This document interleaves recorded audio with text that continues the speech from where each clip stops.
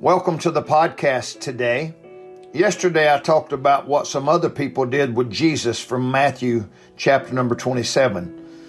Today I want to give you the advice of others about what to do with Jesus. Notice in Matthew chapter 27 verse 24, Pilate's own advice. Pilate took water and washed his hands and said, "I'm innocent of the blood of this just person." Pilate, like so many, think they can just avoid the decision.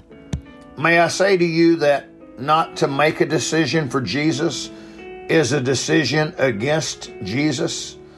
Jesus said in Matthew 12:30, "He that is not with me is against me." What about the devil's advice?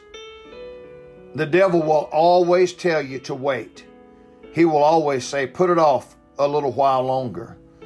There will never come a time when the devil will tell you to go ahead and get saved. If the devil were telling me to wait, I would run to an altar today and get saved or get right. Let's look at the Holy Spirit's advice. The Holy Spirit's advice says to get saved today. Do it today. Don't delay. Do it now. Don't wait too long. Don't keep putting it off. Today is the day of salvation.